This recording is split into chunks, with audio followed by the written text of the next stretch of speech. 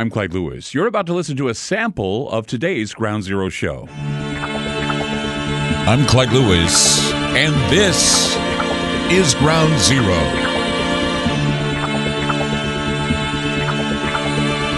The numbers to call tonight, 503-225-0860. That's 503-225-0860. I'd like to say hello to our online affiliate, Aftermath.fm, and all those that are listening on Aftermath, we thank you. And those who are listening on TalkStream Live, we'd like to say hello to you too. TalkStream Live, of course, links all of many of the radio stations we broadcast terrestrially, and that's why we always tell you about where they are, because sometimes, we're not on when we're scheduled to be on, or we're preempted or something. And if you really want to hear the show, you can just go to the internet. It's there. Also, we have a backup plan. If you are not able to hear the show or you miss a show, you can always go to aftermath.media. The subscription price, you get the whole library for $10 a month. Just go in there. You have all kinds of fun, because there are a lot of people in there that are of like minds, and certainly are in chat, and they're on the social media network and everything else that we have there at aftermath.media. Be sure to sign up today. Aftermath.media supports the show, and people really enjoy it. So you'd enjoy it too if you signed up. So sign up today. Aftermath.media. That's aftermath.media. When I was a kid in elementary school, I had this teacher. His name was Mr. Reed. And to this day, I thank Mr. Reed for teaching me how to write creatively and how to be a great storyteller. And he introduced to our sixth grade class all sorts of crazy characters. One was Samuel B. Fuddle, and a number of characters he came up with. And he wanted us to write about these characters. And, we thought they were real people. So we basically, had to make up stories about them, or at least write who we thought they were and what. But reality, these people, they didn't exist. So we were making stuff up, making good stories out of the deal. He taught us about haikus. He taught us about couplets, Dylan Thomas couplet, I guess, one of those things. And he also taught us a lot of limericks. And one of my favorite limericks, or the one I first memorized, was one about a purple cow. I never saw a purple cow, and I never hope to see one. But I can tell you anyhow, I'd rather see than be one. Now, I always thought, yeah, it's a pretty clever limerick, right? Because it's so easy to, it just kind of flows. I never saw a purple cow. I never hope to see one. But I can tell you anyhow, I'd rather see than be one. It was just easy to memorize because of the cadence. It sounded so well. And I got older. I thought it was just a cute little limerick, but I got older and I learned that a purple cow moment, there's actually something called the purple cow moment, is when you hear that something strange has occurred, and that strangeness has benefited you in some way. It's like, well, that's strange, but I'm doing so well now because of it. Something happens, and you're at first going, why did this happen to me? This is so out of left field. And so you're perplexed because you don't understand why you're the one experiencing the moment. No one else seems to care about that moment. So it's a purple cow event. And I'm sure that if anyone saw a purple cow, they would either run from it, or they would ask themselves if they need to pay attention because something out of the ordinary is definitely happening, or something will happen. It's kind of like, when you have an experience with a ghost, or you have an experience with, something paranormal, something synchristic. Basically what this is that, if you see a purple cow, then you know that the universe is laughing at you. You know that there's the cosmic trickster, and what it's doing is it's playing with you. It's the Joker playing with you. It's playing his hand. We live in perilous times, granted, and often while we're in the middle of them, we seem to have a sort of epiphany, right? We have an epiphany that while we believe in our little paranormal thoughts in church, we openly pretend that no one is out there sometimes. Because if we really, really did rely on faith, we wouldn't need all this scare that we're in the middle of right now. But see, that's the thing. You have your little paranormal thoughts in church, and then once you're out of church, you can pretend that no one's out there. You can pretend that nothing is going to dole out a miracle, or scrawl out words on a wall that says "Meeny, meeny, tekel, farshin," or a Ouija board that has Dr. Heldor on it. You can believe whatever you want to believe. But when we hear that doom porn that I talked about last night, the over-the-top, scary stuff, we can become introspective, and we can say to ourselves, well, is life worth living? And the sad thing is even as we ask ourselves that question, we're convinced that the answer is no. That perhaps it's time we should just give up. That's the whole point of the Ground Zero theme is, say, people tell you that the loudspeaker says, Ground Zero, give up. Give up now. Everything has gone to hell. Ground Zero's arrived. We have this clean slate, tabula rasa, this black slate apotheca. It's done.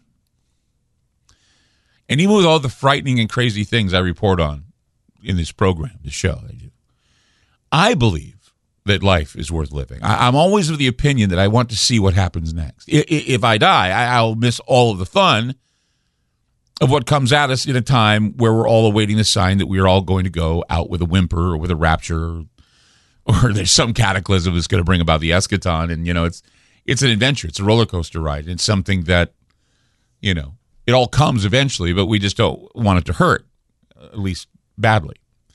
And I often think to myself that in my world, every day is April Fool's Day and every night is Halloween, if you have a Fortean mind. You can't always, you can't always, overwhelm people with things they don't understand, because they would certainly develop a bit of a fatigue here as their anxieties and paranoia just take over. And I think a lot of anxieties and paranoia, I think a lot of that is taking over. I think a lot of it is wearing people thin. I think a lot of it is keeping people from doing the things they love. Once again, it's the idea that, you don't have you can't plan ahead. You don't have any future that you can even count on. It's hard to imagine how you're going to be in 10 years, let alone 10 minutes. And I, this morning, had this philosopher's fit. That's what I'm calling it. I had a philosopher's fit. And what I mean by that is I woke up this morning and I called Ron and I said, Ron, do we have any guests for tonight? No, we don't. Ron, or any of the shows that I've been thinking about doing, are we going to be able to do them? No, we can't. And I said to him, it says, because I'm looking over the news today and I can't make heads or tails out of anything. The universe is completely upside down. And, I've got into this idea, this mindset of what, Robert Anton Wilson, who was a great writer and philosopher, he said that it's something called chapel perilous. And that happens from time to time. It appears so many people who are, once paying attention to the paranormal world, they get consumed with issues that are political. And, of course, we're being subjected to the ever-present COVID scares. And so I have to confront all of these issues and confront the paranormal and confront the esoteric. And while I have some really cool paranormal stuff that I can just, talk about and write about, I want guests to come on and talk about, and they're tied up. So giving solid information about the issues is what I want to do, and I do. Situation in Afghanistan, what is that doing? Well, it's forcing many people to be political when they don't care to be political. And COVID-19, of course, COVID talk forces people to either tune out or aggressively find all the information they can about how they can avoid the jab or they can avoid being sick. Now, I know that people are seeking refuge in other forms of information, and even I'm trying to, I'm trying to bring my best foot forward. I'm bringing forward ideas and explanations that are going to hover in the margins of your imagination. That's what I love doing. I love it when my listeners do it to me. I love it when my listeners call me and blow my mind. I try to blow their minds. They blow my mind. It's kind of one of those fun exchanges we have. And I know there are many new listeners to my show who are unaware that I mostly talk about paranormal things. And, of course, I talk about parapolitical topics, but only from the viewpoint of Ponerism, the idea that evil is a science and that evil exists and corruption exists and treachery exists. And, of course, we know this, but it's nice to know that somebody is standing there wanting to pull the curtain away and show that the wizard is just an old man behind the scenes pulling the chains and basically saying things in a loud voice, underline, underline, underline. But there are people, and I know that there are people out there that they don't want to hear what I have to say because they just want to hear that all things can be simple. And that they easily can be put in a box. And that's what the media wants you to think, that they have all the answers and that they can put everything in a box and you can be fine with that. You can be comfortable with that.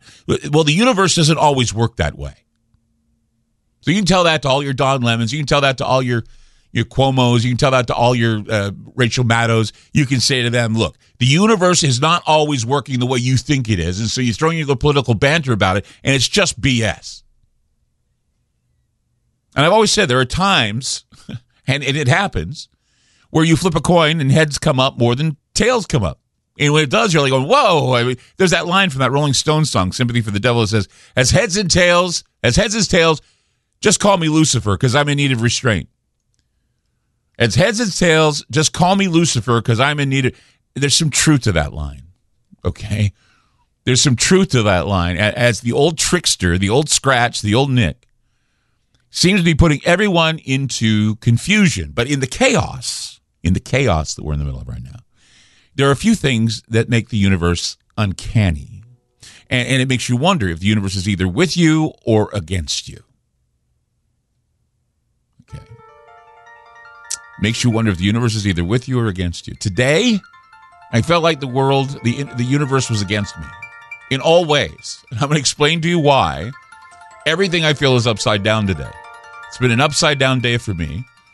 I'm sure it's been an upside down day for many of you. Maybe we can commiserate. But in the meantime, I'm going to demonstrate to you how the old trickster wants to throw everyone in confusion. 503-225-0860. It's 503-225-0860. I'm Clyde Lewis. You're listening to Ground Zero, and we'll be back. I'm Clyde Lewis, and you've just listened to a segment of Ground Zero. In order to access the complete archive shows and podcasts, you must sign up on our secured server at aftermath.media. It's only $4.99 a month for the archive shows and podcasts. Or if you want access to the Ground Zero online library, which includes videos, audio clips, ebooks, documents, a social media platform, plus the archive shows and podcasts, it's $9.99 a month. Again, that's aftermath.media. That's aftermath.media. Thanks for supporting Ground Zero.